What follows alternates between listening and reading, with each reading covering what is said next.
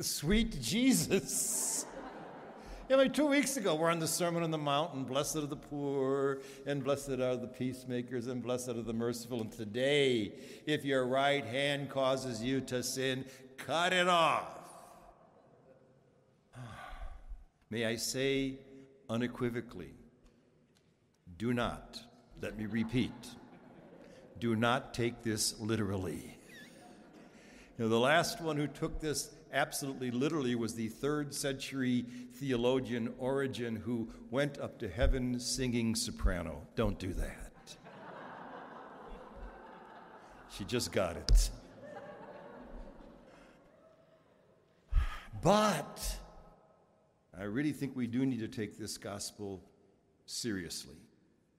Because what the Lord seems to be doing is going beyond the external laws, the things that we commit, the things that we do, to the motivational source underneath it. What's going on underneath before we actually then act upon it? And that seems to be something that's lying at the root. Always saying the external law is not going to be taken away, not the jot or the tittle. That was the old translation that we remember. The smallest part of the letter, those are the little markings in Hebrew to show you where the vowels are supposed to go. None of that's going to be changed. However, what I want you to do, and what I'm insisting for you to do, and he's insisting, is that you go deep. That you go and see what is the root cause, what is the root motivation, what's deep inside of you. And in Mark's gospel, we hear him say, don't worry about anything coming from the outside. It cannot defile you, but what defiles us is what's coming from the inside, and something that's gotten in there very early in our life. And it's gotten in there so deep that it is keeping us from seeing the reality that we are called to live. The AA people call it stinking thinking, which means that we actually believe a narrative that has been given to us from our smallest childhood. And the narrative basically is based in a lie, not based in great reality. And then we act out on that, and that's where our sins come. So Jesus is warning us against that. And he's saying you got to go beyond the scribes and the Pharisees. And of course, when we read about the scribes and the Pharisees, they never broke a law. They did everything, the washing of the jugs and the kettles. And yet Jesus goes after them mercilessly, and he says, "Look at you walk about washing hands and kettles and jugs and purifying yourself, and yet you say, if I'm supposed to take care of my mother and father, I mark it korban, which is for God, and then I don't have to take care of my mommy and daddy." And he just goes crazy on that. What's the deeper thing? He's trying to get us to go deep. And he's going to do it as the authority figure that Jesus is, the charismatic leader that Jesus is. The scribes and the Pharisees are forever quoting the authorities. Jesus is not quoting the authorities. Why? He's the authority. And so he's saying these unequivocal things that are really strong, really, really hard to hear. He says, you have heard it said, you shall not kill. Well, we know that is wrong. You're going to be liable to judge it. You may not kill. That's one of the commandments of Moses. But I say to you, now he's going to go deep.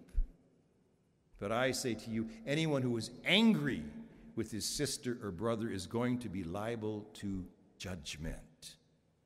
Anybody who says, raka, I love when I get to read that, raka.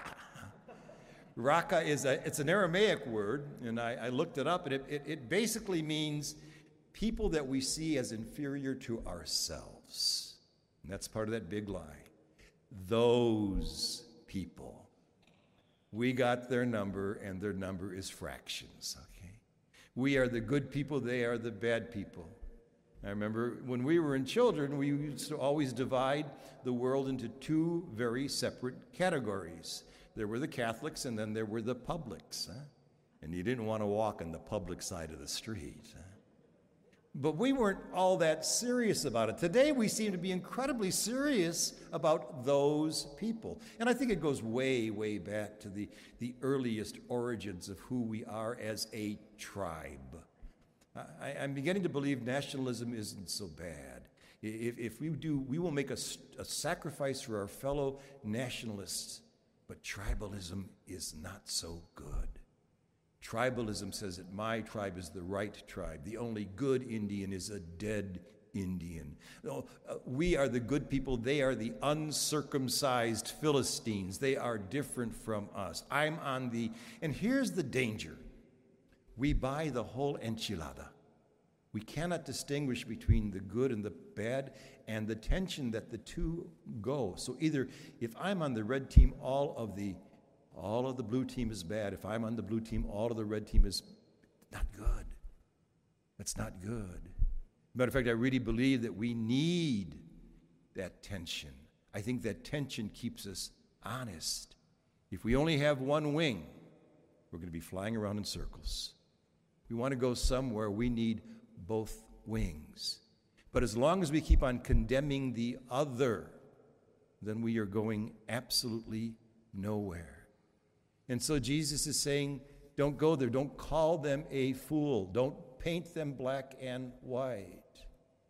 Every once in a while, I'll get in confession someone who literally hates the Holy Father. And I want to say to you, how do you like it in hell? Now, I don't say that, but I would like to, because you know what? The punishment that Jesus gives for those who cannot forgive and those who are filled with hate is hell. And I don't think hell happens when we die. As a matter of fact, my hunch is that the better part of us are going to make it. You know, they asked St. Teresa of Avila during the Inquisition, do you believe in hell? Because that was a big deal. And she gave the line, she said, oh yeah, I believe in hell. And then she whispered to her other sister, but I don't think anybody's there.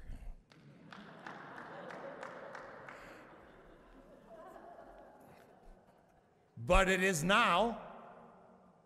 You know, when somebody says that, they are so filled with hatred and bitterness and anger, I want to give the Dr. Phil line and say, how's that working for you? Because it isn't working very well. But we are, at that point, we have so poisoned our systems that we can't see straight. That's hell. You know, Gehenna in ancient times was the fire pit outside of the walls of Jerusalem where the worm dies not and the fire is never extinguished, and it constantly stinks, and it's hell. It's just hell, and yet we find ourselves in hell, and for no good reason. He goes on to say, you have heard it said, you shall not commit adultery. But I say to you, anyone who looks at lust with lust in their heart has already done so. All I could do when I was reading this passage was going back to about 1970. When did Jimmy Carter? 76? And he had Jimmy Carter had this wonderful, famous interview in Playboy magazine. And they said, have you been ever unfaithful to your wife? And he says, well, I've committed it in my heart. And boy, they've just made a big ha over that, you know. Matter of fact, he was at a campaign rally in Iowa when he was first campaigning, and a rather old couple came up, and the fellow with his rather homely wife was with him, and he said, do you look at my wife with lust? And Carter said, I can't help it. It's a joke. Not a very good one. Yeah, where's it come from? Where's it come from? It gives a really tough teaching. A really tough teaching. And he says, Moses said that you can write a writ of divorce. As a matter of fact, in Semitic cultures, all you needed to do, because the man had all the power, would say, I divorce you, and was done. And so you had this writ of divorce, and so you can do that. And Jesus said, no, it was not like that from the beginning, and then he gives his teaching. A man shall leave his mother and father, the two shall cling, the two shall become one. Therefore, what God has joined together, nobody has ever to divide. That is one tough teaching. He makes an exception, though, in Matthew's gospel. He said, unless it is unlawful. Well, now, if you fulfill all the external legal ramifications. It will be lawful for the state and maybe unlawful for the church. But where is the heart? I've been doing weddings for 53 years now. I am convinced that the majority of those beautiful young people who walk up haven't a clue what they're getting into. But they're in love. I always say falling in love is God's way of hoodwinking a couple up to the altar, because if they had any idea what they were getting into, they'd never march. But they're in love. They're in love. The reality is, and especially those of you who are at home and those who may be watching live stream, I wanted to say the reality is that for the vast majority of us in this room today, and those of you who are out, divorce has touched all of our lives, all of our families, my family included. And you say, well, what do you do? Well, how could that teaching be so hard? And of course, the external way is to say, well, were they capable of making that decision when they walked down the aisle? Were they able to make that completely freely? And there's all kinds of questions at that point. We're told now that the prefrontal lobe, that's the decision-making process, does not really fully form until you are over 35 years old. So we grow into love. The sisters who made their vows when they were very young. I made my promises when I was 27 years old. I had no idea what I was getting into, but the promise kept me going. But when it doesn't work, what do? And here's what I really want us to hear clearly. God bless our Holy Father Francis. Because Francis says sometimes when you find yourself in an impossible situation, God can make a way where there is no way. And he says, go see your confessor. And go inside that little booth where it is the internal forum between you and God and the confessor. And you pour your heart out to the Lord, because if there's anything God wants us to be ultimately, is in Holy Communion. So what's keeping us? What's the thing at the basis that's keeping us from being the daughters and sons of God that we are called to be? Well, I really believe it is the great mendacity. It's the great lie that tells us that we truly are the superior people, that our tribe really is the best. And we can justify and we can rationalize anything that we want to do in any way that we want to do it. And so that's the last thing Jesus says. When you start swearing these oaths by heaven and by earth and by the throne, he says, don't do that. Don't do that. Just be honest. Say yes when you mean yes, and no when you mean no. Well, anything else is from the evil one, and all we need do is turn on the news today and come to the realization that the evil one is having a field day with the truth. We are called to be the children of the truth, and the truth will always set us free.